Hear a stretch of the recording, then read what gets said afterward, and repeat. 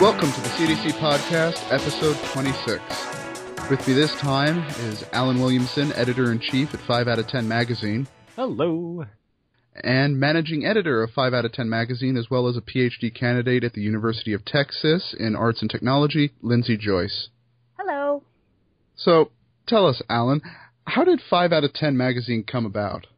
Oh, this old chestnut. The story changes every time, you know. So the kind of genesis for it was a combination of things, really. It was the writing and collaborative work I was doing with sites like Split Screen and Nightmare Mode, and it also kind of came out of a podcast that never was.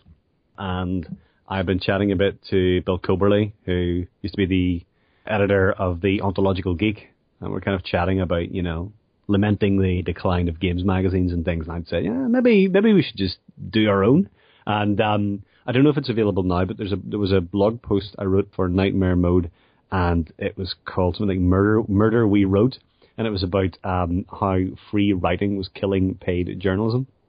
Needless to say, this was very popular with journalists who were earning money, and very unpopular with free bloggers.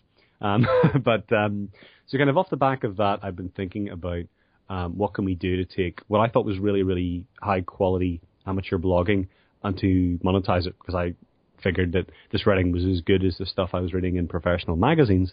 So why shouldn't we turn that stuff and turn it into a professional magazine? And that is pretty much exactly what we did. And the people that were in the first issue were all kind of amateur bloggers becoming professionals. So the first issue we had Brendan Keogh, Lana Polanski, Chris Ligman, Bill Coberly, and myself.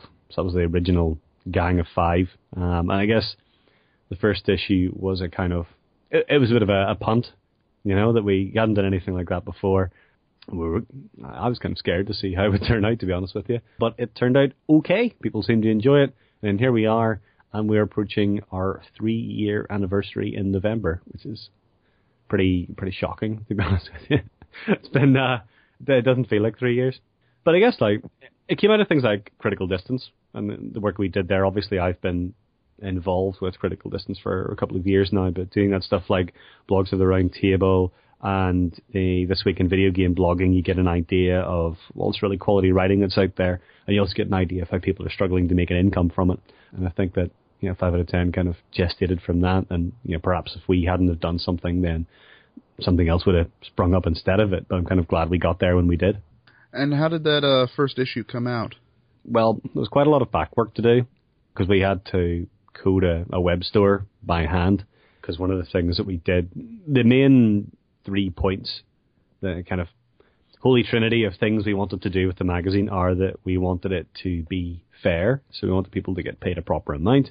We wanted it to be inclusive, so we wanted to make sure that it always covered a wide range of backgrounds, and that it was really good quality. So for the fairness aspect, we decided we were going to split all of our profits 5 ways between the contributors to the magazine. So that's a good idea, but then you have to think about how are you going to do that calculating? Is it going to be me sitting with a spreadsheet in my room? And so we were lucky enough to have a really talented web developer. He actually coded the whole store back end for us. We had to figure out, you know, should we use PayPal? Should we use Google Payment? Should we put it onto the iBook store and the Kindle store? What's the logo? What's the website like? What are the social media accounts? There's so many things that you have to factor in. And even now, whenever you release a new issue, there's, you know, there's a lot of churn in terms of the things you have to do for the website and the social media marketing. But I announced it 1 week before it came out, and then we released it on a Saturday morning, and then I packed away all my things and moved house, because that's the way I do things, you know. You can't have one thing in a day. And I remember Marco, the web developer, was sending me loads of messages going, oh, we've got so many hits. And actually, whenever we launched the preview of the first issue, we had so much traffic that the server crashed. And we had to call the guys in Germany to restore access to it, which was pretty cool. So the first one came out in November 2012. So the second one was out next January. I contacted writers to contribute to it. And then from that point, we started accepting freelance contributions. And then we just kind of kept it going from there. And how has the process of managing and editing it changed over these years? Oh, quite substantially, I guess. So initially it was just me, more or less on my own. And I was very lucky to have my friend Craig Wilson, who I've worked with at Split Screen before, who I know from back in the University of Edinburgh days when we used to do newspaper design. So he helped me out with the design, and then he became the de facto design editor, and then more formally the design editor on it. And my friend Robbie did a bit of the copy editing, just, kind of offering his services for free. After probably the first year and a bit, I'm trying to think. Yeah, probably the first year and a half, it became quite, demanding for me to do all of the 5 out of 10 work, because I was doing all of the commissioning, all of the editing, the copy editing, substantial part of the page design, and all the website stuff, and all the social media stuff. And I also somehow managed to write 2 features, which were usually finished about 4 o'clock in the morning, the day before it went to press.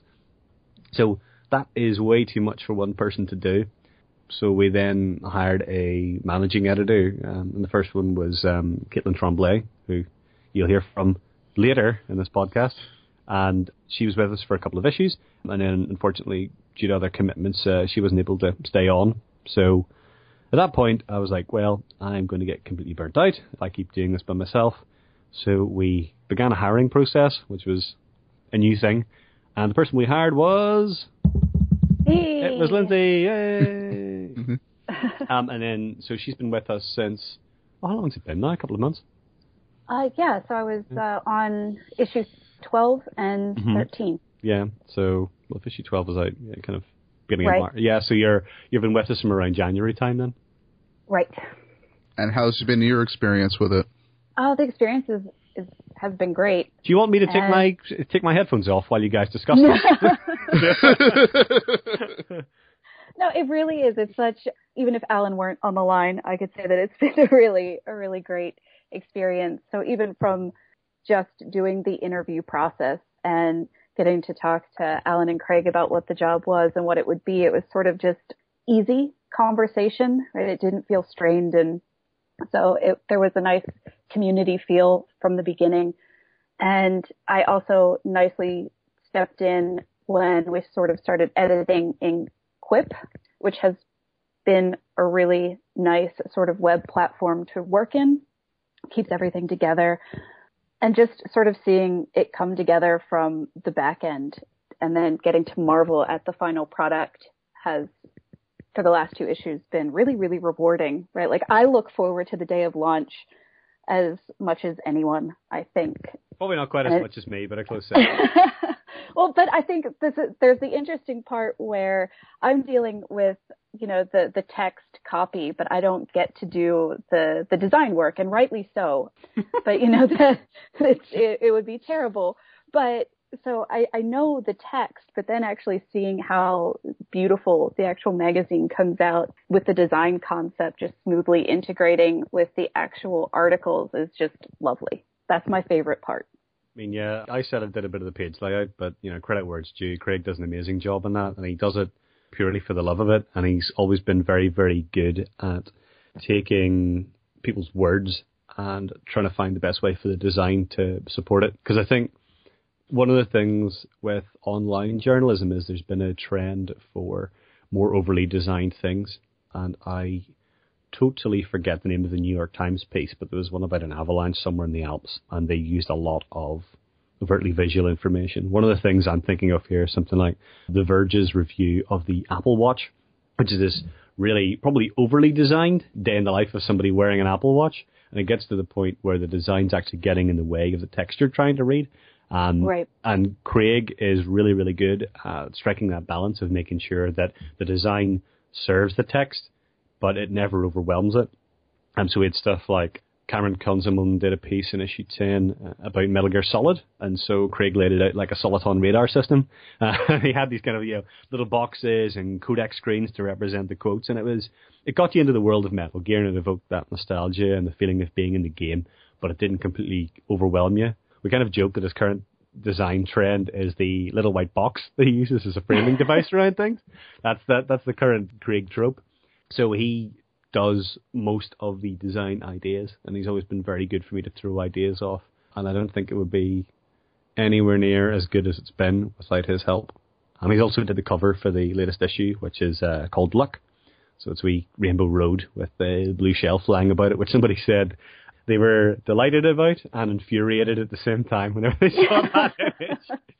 But I think like we've got a really good team going now, and Lindsay's slotted into that very, very well, and it's a really smooth process now. I certainly find it a lot less stressful than I used to, because it is stressful doing something to a tight deadline, making sure all the copy gets in and the design's coming together, and then as well as that managing aspect, you're also thinking about the leadership aspect of things. So, where are we going to take this in 6 months? It's not enough just to churn out issue after issue. There's always this process of iteration and learning from your mistakes and trying to make the next issue better than the last one, and not just better from a holistic design point of view, but also better for the staff. I don't want Lindsay to do 2 issues and then be like, I hate this and I hate you. Goodbye. You want it to be fun for everybody. I think part of that comes from actually listening to what people are telling you. So we do a post-mortem after every issue now, and I'll say, how are we driving? Is this working? Is there anything we can improve? And I think all that kind of stuff is part of what is making it better, but also what makes it enjoyable is that I'm not a dictator, sadly. No, but I think too, so it's not just the team for me either. The team is great, but then getting to work with a group of 5 different voices each issue is also really rewarding, right? And that for as long as they're there for that issue, they sort of collaborate alongside us as well. And there's always has been a really good rapport, right? That it would almost be fun at some point to sort of release some of the sideline comments that get generated when we're talking about potential edits or, just improving a piece. But sometimes it's just a stream of jokes that happen with the author and the editors as we go through. That makes it lighthearted, and I think it can be easier to accept edits when you know that the person, right, generally cares not only about the content, but about you as the writer too. Yeah, I mean, I kind of see our role as editors in bringing people's ideas to fruition. And so whenever you're editing someone's piece, you're not just tidying up the copy. You're really trying to get at, what's this person trying to say? And then, is that thing that they're trying to say true? Like, is it true to them? Is it true to reality? And then you're trying to see, does that person succeed in getting that idea across? And if not, how do we help them get to that point? And that only works if you're having a two-way conversation with that writer. It can't just be, do this, change this. It has to be, it comes from a kind of a perspective of, one of the comments I'll leave a lot of the time saying, I don't understand. And I'm coming at that from the point of view of a naive reader, somebody who doesn't know this writer, doesn't know this game, whatever topic it is they're trying to cover. But it's about getting understanding and also making sure that the writer understands what they're trying to say and that they're not potentially misleading people through those words. But we are good in that. It always kind of breaks my heart whenever you hear people say, and it happens quite a lot, you'll see people, usually in a hidden Facebook thread that not the world can't see, they'll say, I had XYZ published on website Q and they've made loads of edits I didn't agree with. And they will cut out specific paragraphs, they'll excise bits they particularly liked, or worst of all is they don't understand your jokes and they change one of your puns. The worst one I ever saw was, it's okay to talk about this because it was a long time ago, it was at the student newspaper in Edinburgh.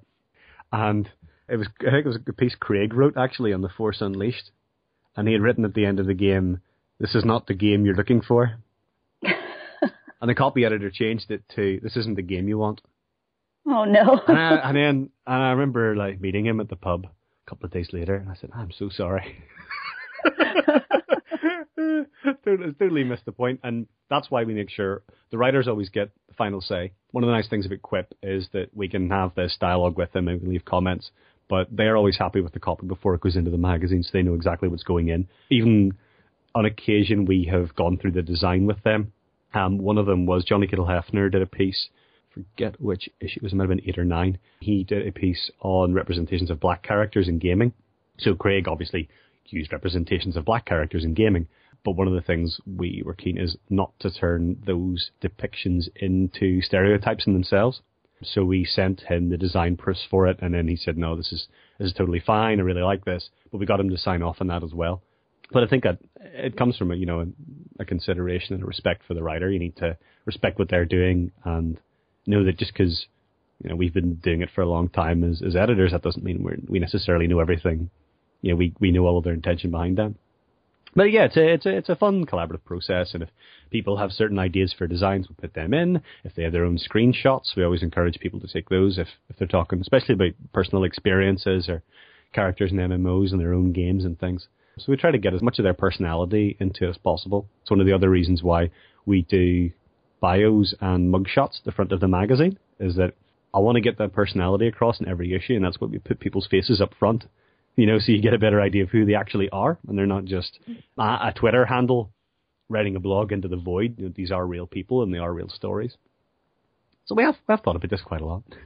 I don't know if there's anything else you want to add on that, Lindsay? No, I think that's good. I think you've added on to what I said. Good. Beautifully. Good. Yeah, thank you. We make a great team, clearly. So I take it the process has gotten easier over time thanks to momentum or experience? Oh, it's a bit of everything. I would say it's a continuous process of refinement, but we have used technology to help us as well. So we are using this tool called Quip, and it is like Google Docs times a million. And I can see at a glance when I log in who has read what, who's commented, and what changes have been made. We have a chat room in Quip that is very similar to a Slack channel, and a lot of that technology helps me keep track of things, and it reduces a lot of the friction. So we're better at the processes, we're better at getting the copy in. We used to get the copy in 1 month before publication, and now we get it in 2 months before publication, which is a way of saying we were down to the wire a few times. But 2 months gives Craig and I time to read over the pieces for design ideas, get them going early in the process, and we have drastically refined the kind of templates we use. So the back half of the magazine is now mainly templated, and we rejig it a bit, and then we add little bits and pieces. So we did the Haywire special flux capacitor, and I finally figured out how to do pull quotes in a way that I didn't think was desperately ugly. So if you go to the new issue of 5 out of 10, we've got pull quotes, way. But the Haywire one was good because, you know what, obviously Joe and I had it planned for a couple of months, and Lindsay used to be, or sort of is, in Flux, the managing editor of Haywire. And we had a good idea of what we wanted to do, and I was keen to make something that wasn't just Haywire words slotted into a 5 out of 10 template. I didn't think that was going to be particularly respectful to the original design or the design of their website and what they intended. So what we did was took a 5 out of 10 template and then heavily modified it. And I think it's something that sits really nicely between the two.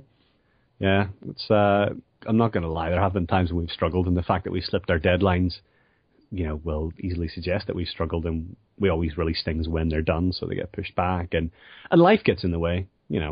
I've got my own day job. Lindsay's got her own million day jobs of school and work and kids, and people get sick, and there's all kinds of reasons why things don't go to plan. But I think little by little we're pulling it together. I'm trying to get more organized, and also I'm trying to delegate more. I guess one of the big problems is that I feel like I need to do everything myself, and it's not because I don't trust people, it's because I don't want to burden them with it. So I'm basically getting better at giving Lindsay more things to do.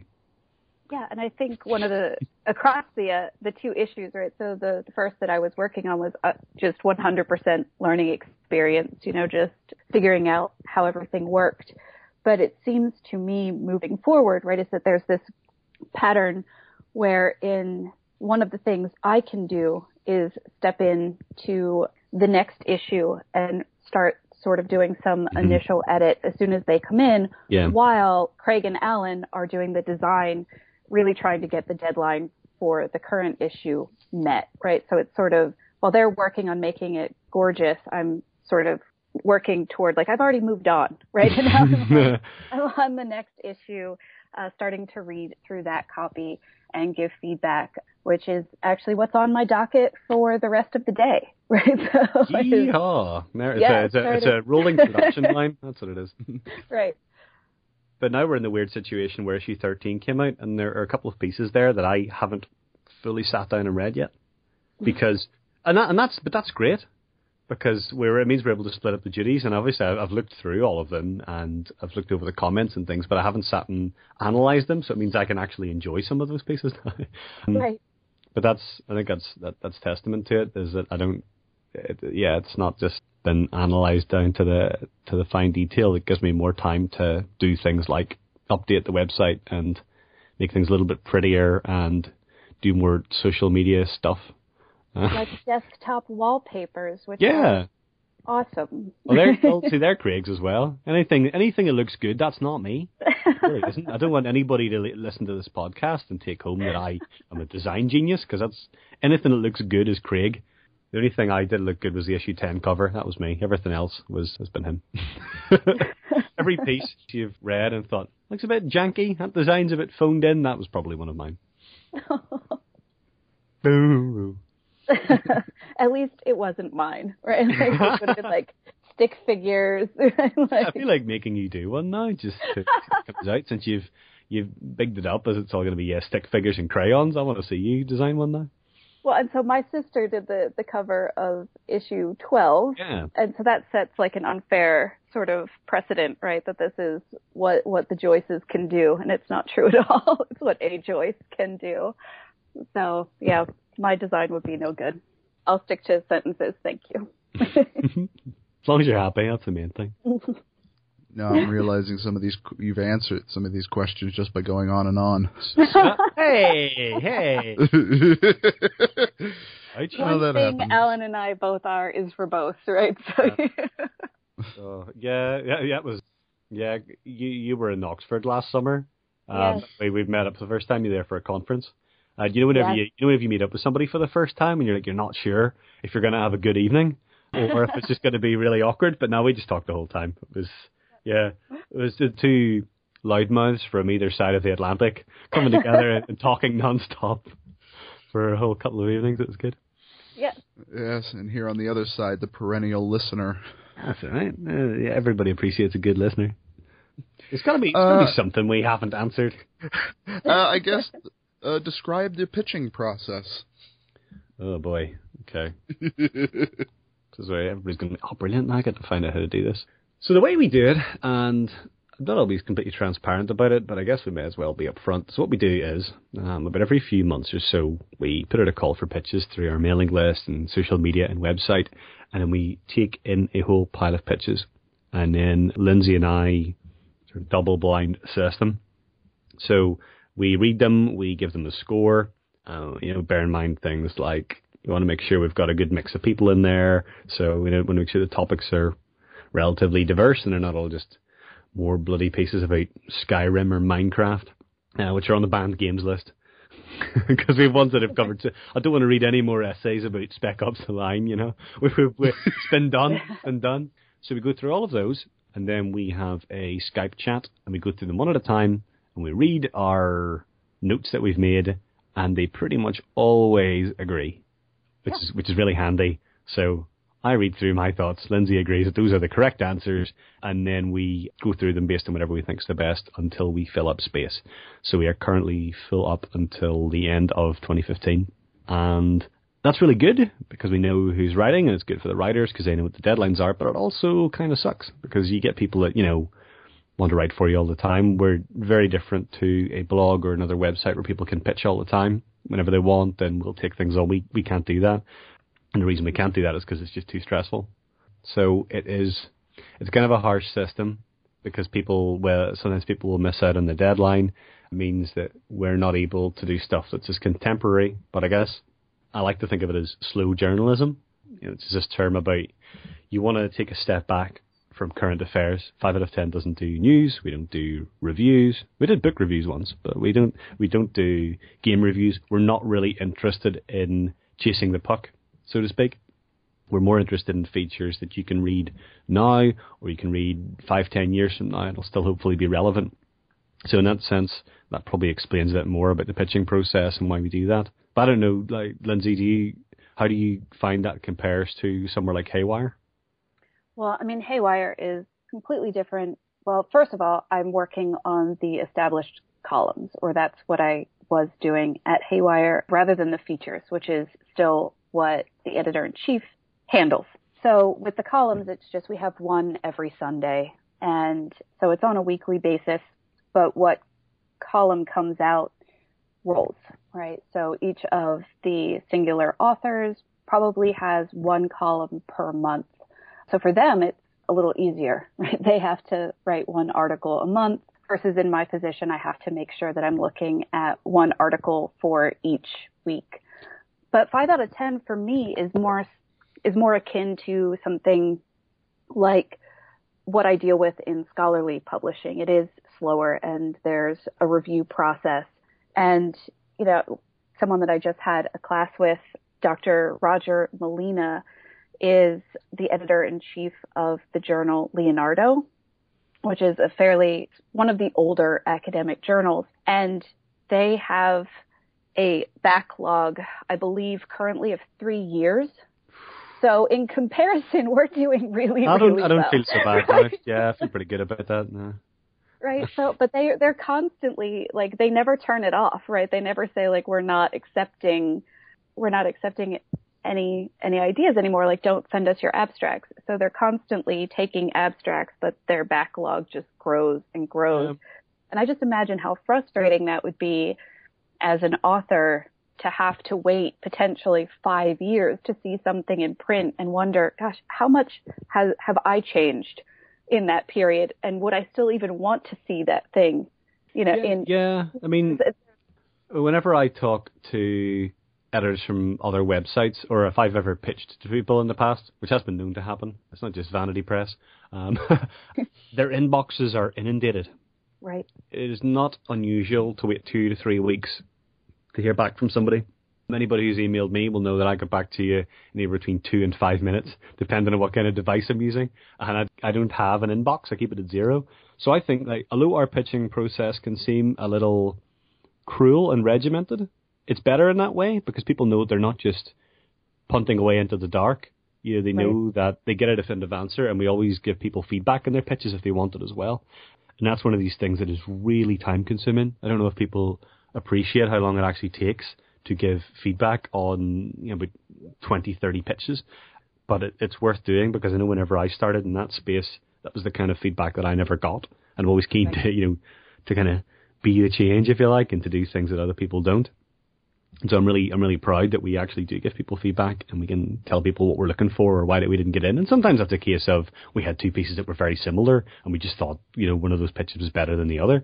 And other times there's things where people just haven't fundamentally justified their thesis in that way. That's why we do things like we got involved with the Good Games Writing Pitch Jam, and I wrote the How to Pitch Guide. And then we also published, with the author's permission, 3 examples of really good pitches. And I think one was Oscar Strick's piece, Isolation, where he did a PowerPoint presentation. And I did say, don't send me a PowerPoint presentation. This worked once, don't do it again. We also had Zoya Street's piece on, it was Field Men and Field Satires. It was another one. It was either issue 8 or 9, issue 8, I think. And let me think. Yeah, I think it was issue 8. Sorry. And the other one was Meg Townsend Rutten's piece, the Aerith one from Final Fantasy VII. And that was actually, this isn't a pot shot at Meg, that was one of the most difficult pieces we've ever had to publish, purely because she was coming from an academic English PhD background, and it was about Final Fantasy VII, which is the most ludicrous lore. And it's a really interesting case study on how to do good design that serves the content. One of the problems we had was I didn't know who any of these characters were, and I was worried that people that read the magazine wouldn't either, because although Final Fantasy VII is a popular game, you can't assume that everybody's played it, right? So what we did was we made these little Final Fantasy conversation boxes and linked them up to the characters and then did brief descriptions of them. So it was a cheeky way to, one, get the characters in there, but also to describe them in a way that anybody could pick up that piece and read it. But yeah, we like helping people out with pitches, and we like showing people what's good, because it's not, you don't want it to be an elite club. I want people that have really good ideas to write for this magazine. And I particularly want people who might feel discouraged about writing to get involved with it. It's not, you know, it's like, I want it to be as approachable as I can. And that pitching process and the transparency behind how we pick pitches and the transparency behind the feedback and what makes a good pitch and how can people improve, those are all integral to that. Yeah. So there. In fact, one of the pieces I was curious of asking about was, I can't remember, I tried looking it up, but I couldn't remember which issue it was from or who wrote it, but it was one that was made like a graphic maze. Oh, that was it's Elizabeth Simmons. What was the name of it? Lost. It was called Lost. It was in issue 7. Yeah, that one was her writing about the dungeons of Lost Odyssey. Now, the obvious thing about Elizabeth Simmons is that she's first and foremost not really a writer. She is a illustrator. So she drew a maze comic that you could actually print out, and it would be a 3x3 grid of a maze, and you can follow the path of the maze around. And it was good because it obviously looked really beautiful, and all the text was handwritten, but also it's quite disorienting. And that piece is all about being lost in a maze.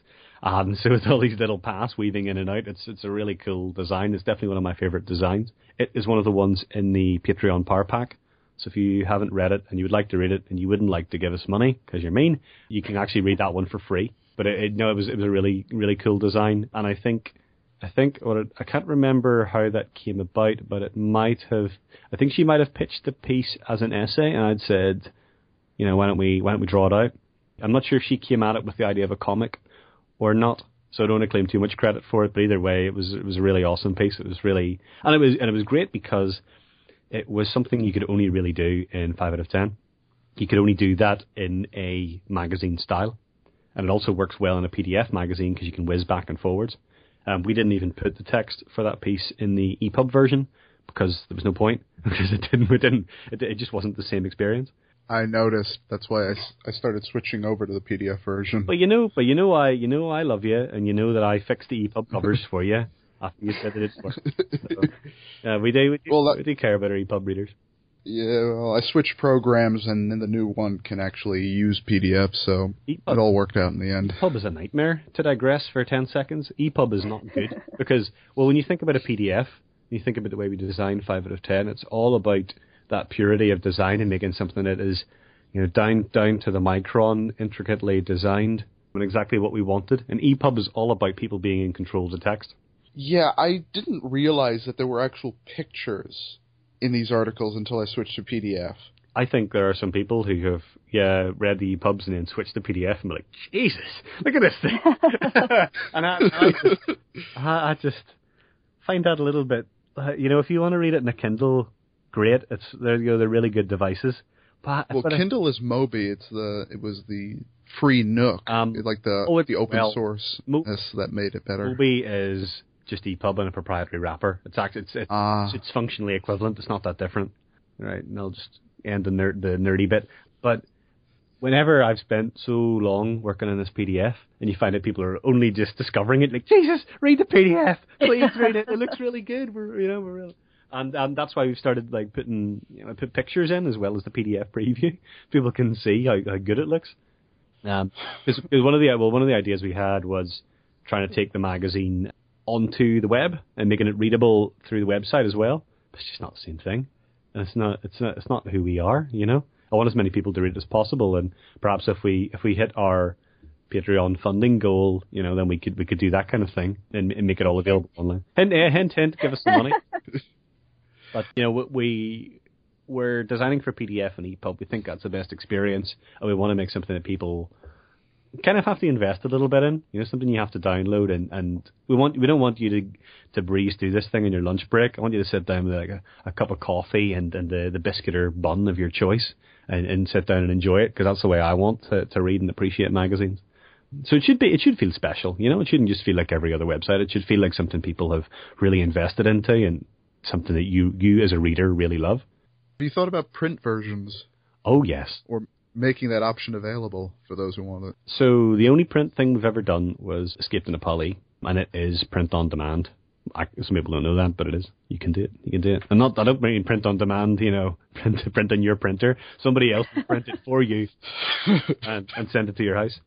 One of the issues with doing that is that, well, first of all, there's an extra layer of complication because you're having to design for print. You have to take into account things like bleeds, margins, ink levels that we don't have to worry about for digital because it's a kind of a WYSIWYG type thing in InDesign. You don't have to worry about, are these pages going to fall apart because they're saturated with so much ink? You have to think about the size of the text more. So with Escape to Nepali, I was trying to do a lot of proofs on my iPad to get an idea for how that text was going to look. I was having to do proof prints of some of the pictures to check that they turned out okay. There's a lot more to consider. The other thing is that any design you do is going to be a compromise. So if we start doing it for print, you either have to do a really outstanding version for print that won't look quite as good in PDF, or we do both. You have a separate PDF one and a separate print version that we send to the printers. Then once you've done that, you need to think about distribution, because you don't need to worry about that through a website. The distribution is up, I upload it to Dropbox, Marco puts it on the site, and away we go. So now you have to think about how are you going to print that? Are people going to print it themselves through, what do you call it, the HP Mag Cloud kind of things, or Blurb? If people order those, how do we get that money to the contributors?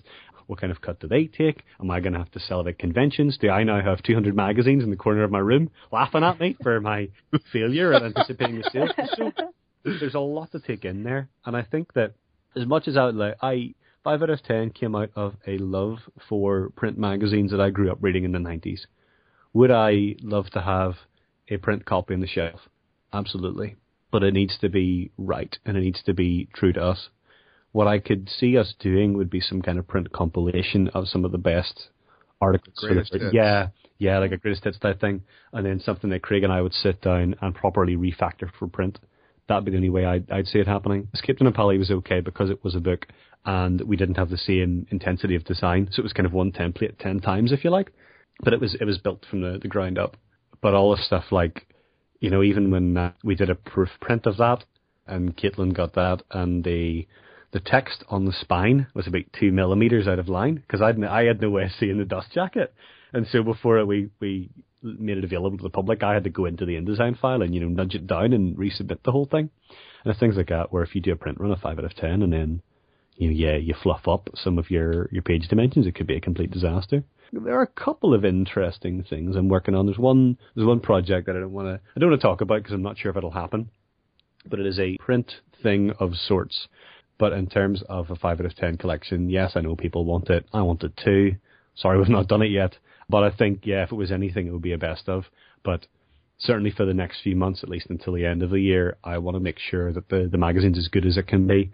And I'm more concerned with expanding our audience, getting people to back the Patreon in particular, which is becoming a really good way to generate revenue for it. I'm more concerned with getting money for our contributors and getting the word out there. There's still so many people that have never heard of it. And, that's, I can only be taken as a failure on my part. I want to work on those things first, because I think that if we did print as well, we'd be at risk of spreading ourselves too thin. So that in the meantime, too, right, you can at least get the cover art. You can order prints of those. You can. We've got the Society 6 print store. I've got a couple of prints in my room. Which is a perfect segue into my question of every single publication thing I've done, cover design. Whenever you say a perfect segue, you've ruined the segue. That's what you realize that. You've telegraphed the segue. But that's how you do segues on podcasts. You mention that it's a segue. Segue. Yeah, about your cover designs, they're probably some of the best I've seen. Oh, thank you. Partially because they're all different. There isn't a single unified art style between them. Oh yeah, they're all over the place. Because from the first one from a distance could have been a screenshot from Journey with some color corrections in the sky. The first one actually is a screenshot. Color. That's exactly what it is. We didn't have any budget. So yeah, it could have been because that's what it was. And then you get some inventive abstract stuff like your subway map of various game worlds. Oh yeah, the issue 2 cover was based on a Tokyo subway map. It's actually the layout of the Tokyo Metro, which I have artistically interpreted by manipulating the lines to make them look better. A bit like whenever Apple painted out stars for their desktop wallpapers. It was a roll your own. A kind of little known fact of that is that each of the different coloured lines corresponds to a different console manufacturer. And this is the level of ridiculous detail that went into it. Is where the lines meet is a cross-platform title. Oh, nice. We thought. I remember you had a contest if anyone could get all the details in these. Did anyone ever win that? Yeah, my brother did. he told me them all. And then he went on to draw the cover for issue 3, Segway. So yeah, that's like a crayon expressionist sort of thing. It was done in pastels. I wrote about it we made some special wallpapers for our Patreon backers, and the issue 3 one, it's an A3 pastel drawing, and it was based on, I said to Paul, this idea of reflecting reality, and we talked a bit about Fable, and so he drew an interpretation kind of loosely based in the Fable 2 box, and you'll see the influence there. So it's maybe this idea of kind of two different heroes in the Xbox controller. So we did that in A3. He shipped it in a tube to Oxford, where I scanned it on this ridiculous, 600 DPI university scanner. And I think the file for it was it's like a 300 megabyte Photoshop file. So that was that. Issue 4 was actually a bit of concept art for a Final Fantasy game. And it's one of the ones where, it was one of the last ones, it was the last one we've done where it wasn't a piece of original artwork. Partly because the magazine got a bit bigger and we, had a bit more clout. Issue 5 is actually a profile of my own face. I can see that now. Yeah, you can see the outline of the hair because I hadn't had a cut in a while. So the issue 5 one, it was all drawn by me. So I drew the Pac-Man maze. It was all hand done. Issue 6 was by Dominic Johan. He's gone on to do art for all kinds of things. He does a bit of indie game stuff now. It's quite striking. Oh, this is the Mario and Peach one. Yeah, it's really beautiful. It's really, really good. Very abstract with straight lines, brighter, I guess, like a brighter version of like the Soviet art style. Yeah, kind of. Yeah, it's got a kind of like propaganda postery feel to it. Yeah, but when we try to let writers do whatever they want, we give them a bit of minimal direction and then away we go. Issue 7, because Elizabeth Simmons was contributing, she drew the cover, which is the really nice Chun-Li one with the really nice pencil art. Yeah, really good pencil art, and she hand wrote the title because we were trying to superimpose the logo over, and I just said, "Do you want to could you just draw this? I think it would look better if you wrote it." And I think it turned out really well. I didn't notice that. So issue 8 was Space, and that was Christos Reid, my friend he does pixel art stuff, and he's a game developer. He drew this really nice Samus cover that I find is quite a peaceful one. It's not as energetic as some of those. It's a bit more tranquil and subdued. I think it's because of the 0-point perspective. Yeah. Where it's really flattened out, even though that there is supposedly depth. Yeah, but there's also that kind of Samus is like lying on the top of her ship, just kind of staring into space. I really like that one. Issue 9 was Time, and it was designed by my friend Trevor White. He's actually one of my oldest friends. He is an illustrator who's worked with people like Mind Candy in the past, who you might know through Moshi Monsters. So he'd worked with them, and he drew this Zelda cover that he doesn't like anymore. He thinks it looks creepy. He thinks that the eyes look really creepy, but I like the creep. I like the creep. I didn't think it looked creepy. I just thought it's very striking, very beautiful. Yeah, no, it's a really good one. Like I'm gonna get a print of it from my wall, but it is going to creep out people that come to the house, and so it should feel fair. Issue 10 is the Tetris heart, which is one I drew myself. And the secret story to that is that I actually played a game of Tetris, and every time I got a piece in the game, I put a piece into the heart.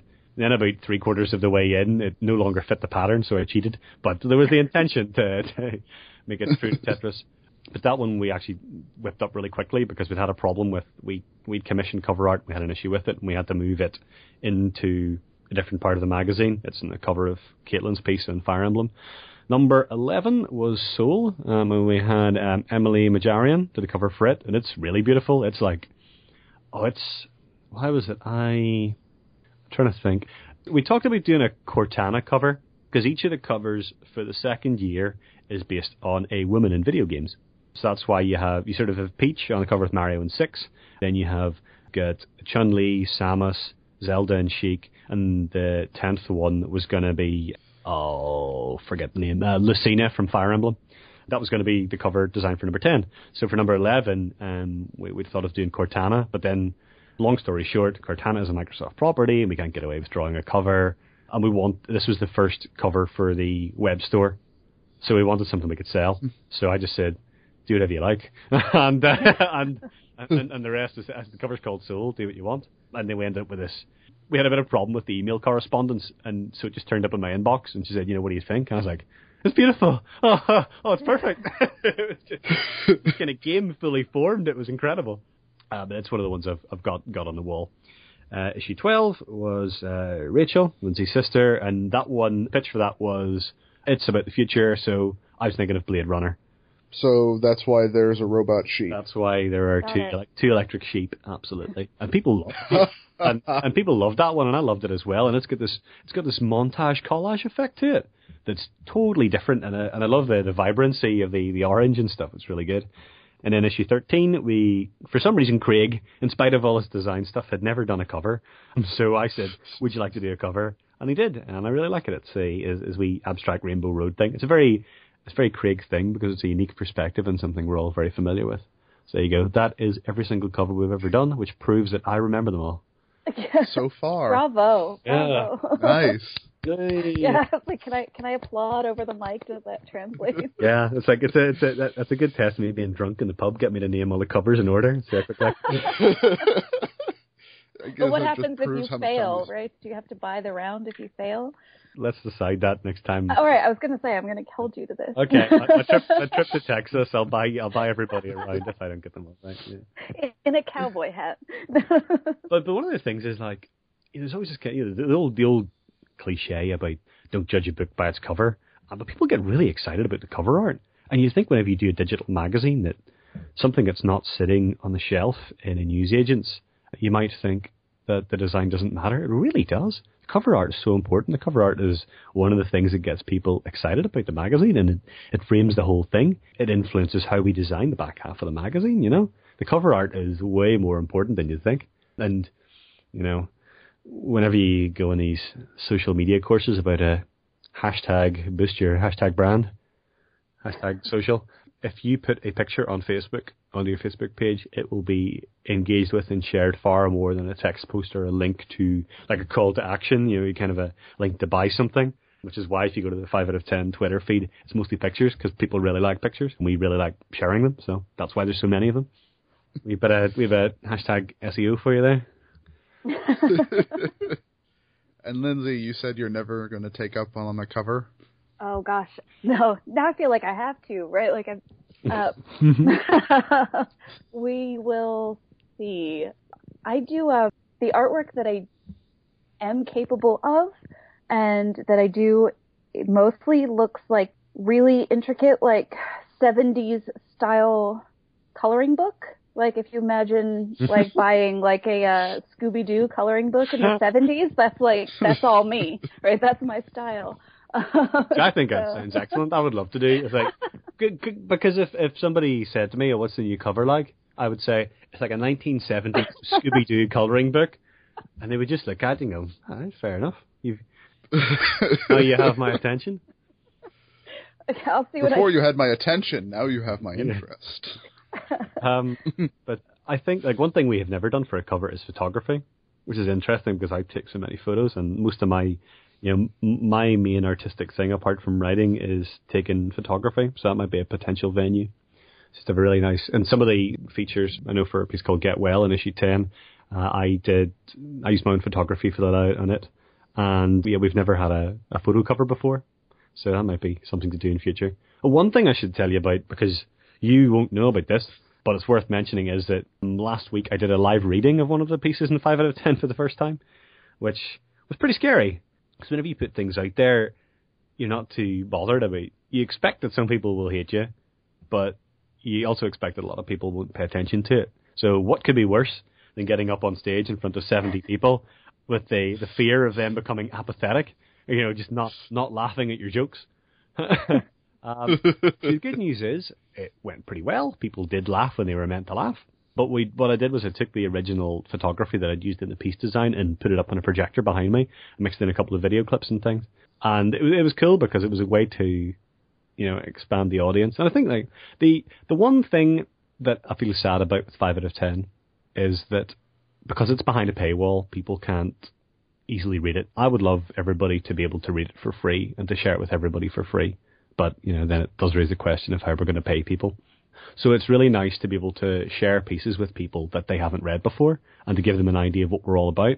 And that's what I really enjoyed about giving that live talk. But there is no good way, unless, wait for the sales pitch, unless you all back the Patreon and we reach our milestone goal of $2,000, then we can make it free for everybody. That's why we're doing it. That's the overall goal, is to make the magazine free by relying on people's generosity. Because I wonder how sustainable... Well, okay, so to be perfectly frank, selling magazines for £2.50 a time online is always going to be doomed to failure. You're never going to reach critical mass, and you're not going to be able to pay people what they want. That model is just not going to work whenever there's a huge amount of stuff available for free. And that is mainly the reason why we're going this crowdfunding option, to try and move away from that and to build something more sustainable. And it's been very successful so far. So there you go. Surprise! The Patreon's not just a brand new way to get hold of it. It really is the future, and in that sense, it is a kind of do or die thing that it needs to be successful in order to, to sustain the magazine going forward. We shouldn't end on a sad note. We shouldn't end. No. Oh no, that's why we always have the fluff question. Gonna take it outside and kill it. Give us some money. So, Lindsay.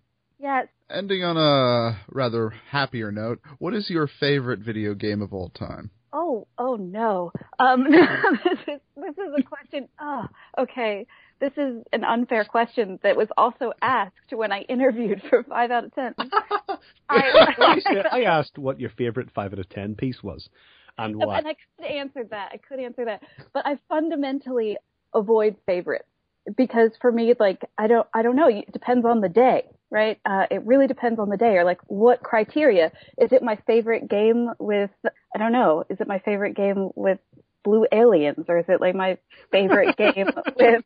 Right, like I need a qualifier. Can you? It's May 3rd. What is your favorite video game on May 3rd?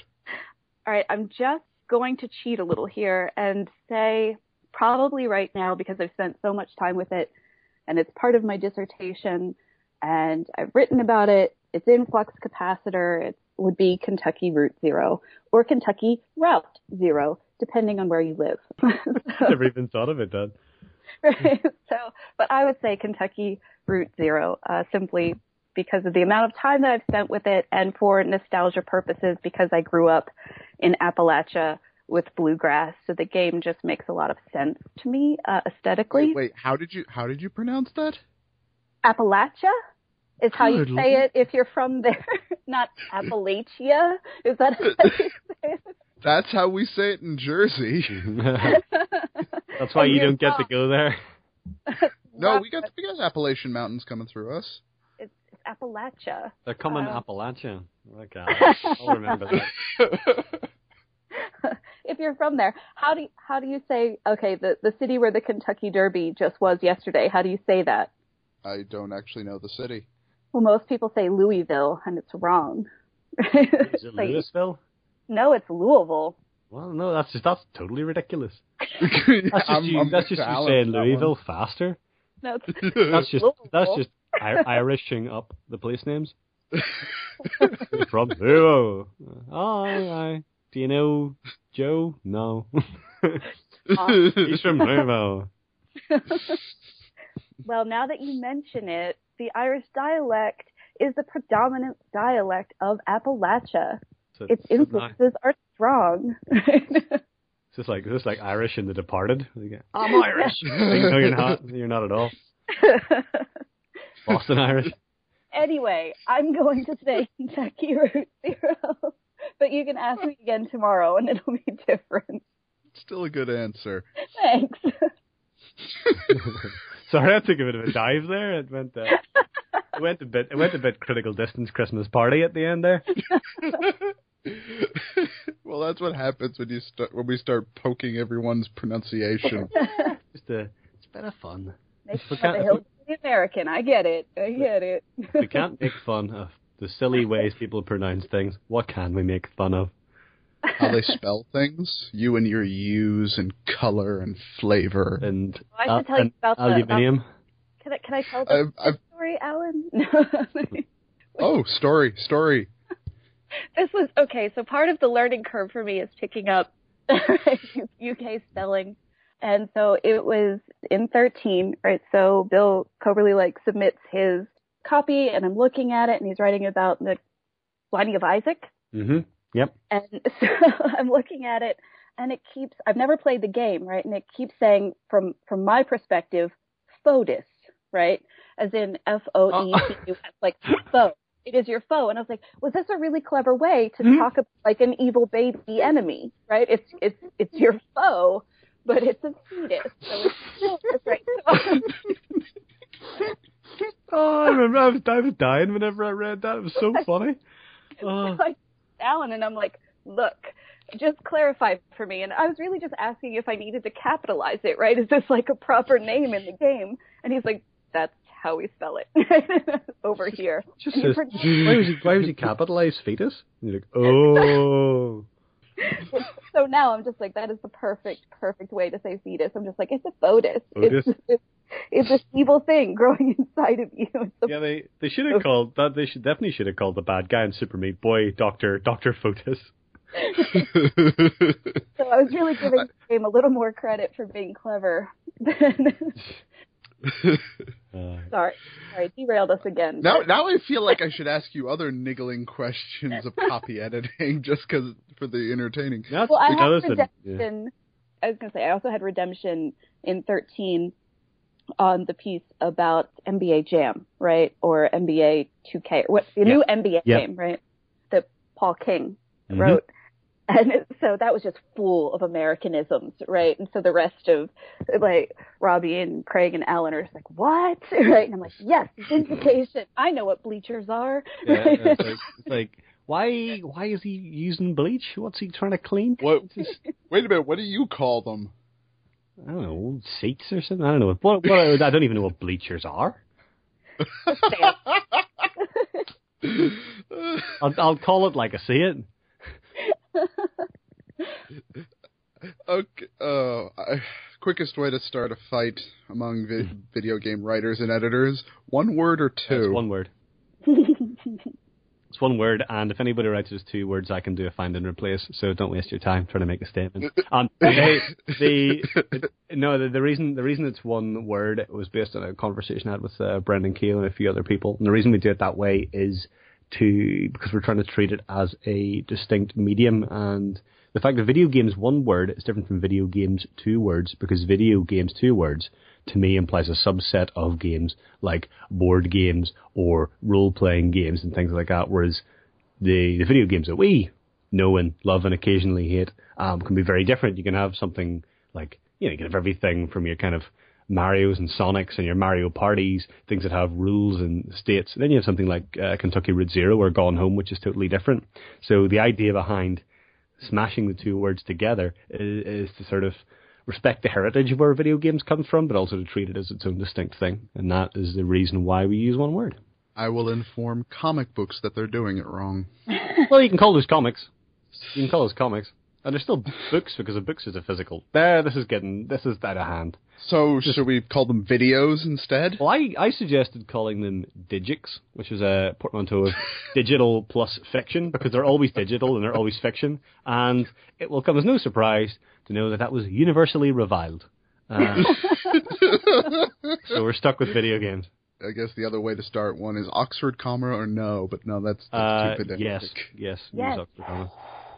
You, Alan, and I will have words later. There's one going round about Oxford commas. It's something about, your friends included Nelson Mandela and an 85-year-old and a dildo collector.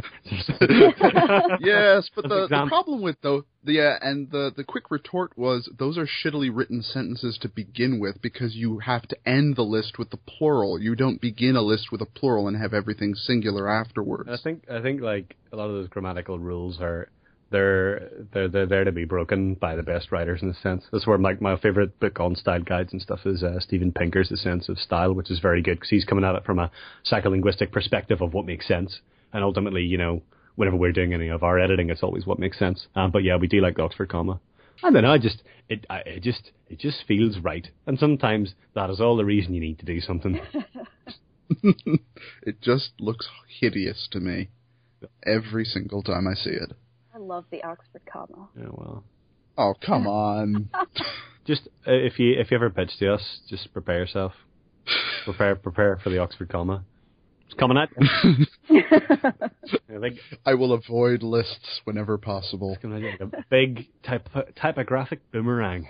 Hey, just so you know, I can create sentences just to screw with you. So every time you try to insert the comma, no, Alan, I meant it the other way. Well, do you want your pitch to be accepted in light of what you just told me? Hey, Alan, do you remember that time I threatened to sabotage your magazine on the podcast? Yeah. How's about it? How's about letting me write for you? Okay. Cheers, buddy. Looking forward to this. Well, thank you both for being on. Editor-in-Chief of 5 out of 10, Alan Williamson. Yeah, thank you so much for having me. It's been really fun. Thank you. And the current managing editor of 5 out of 10, Lindsay Joyce. Thanks a lot. Thank you both. It's been a blast.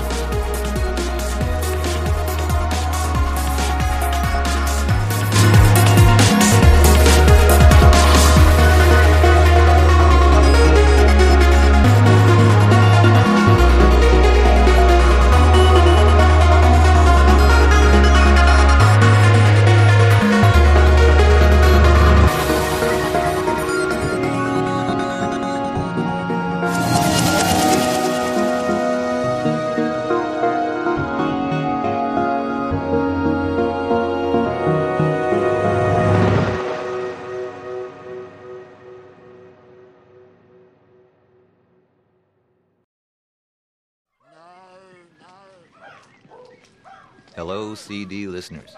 We've come to the point in this album where those listening on cassette or records will have to stand up or sit down and turn over the record or tape.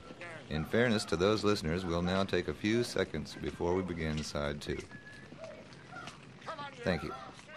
Here's side 2.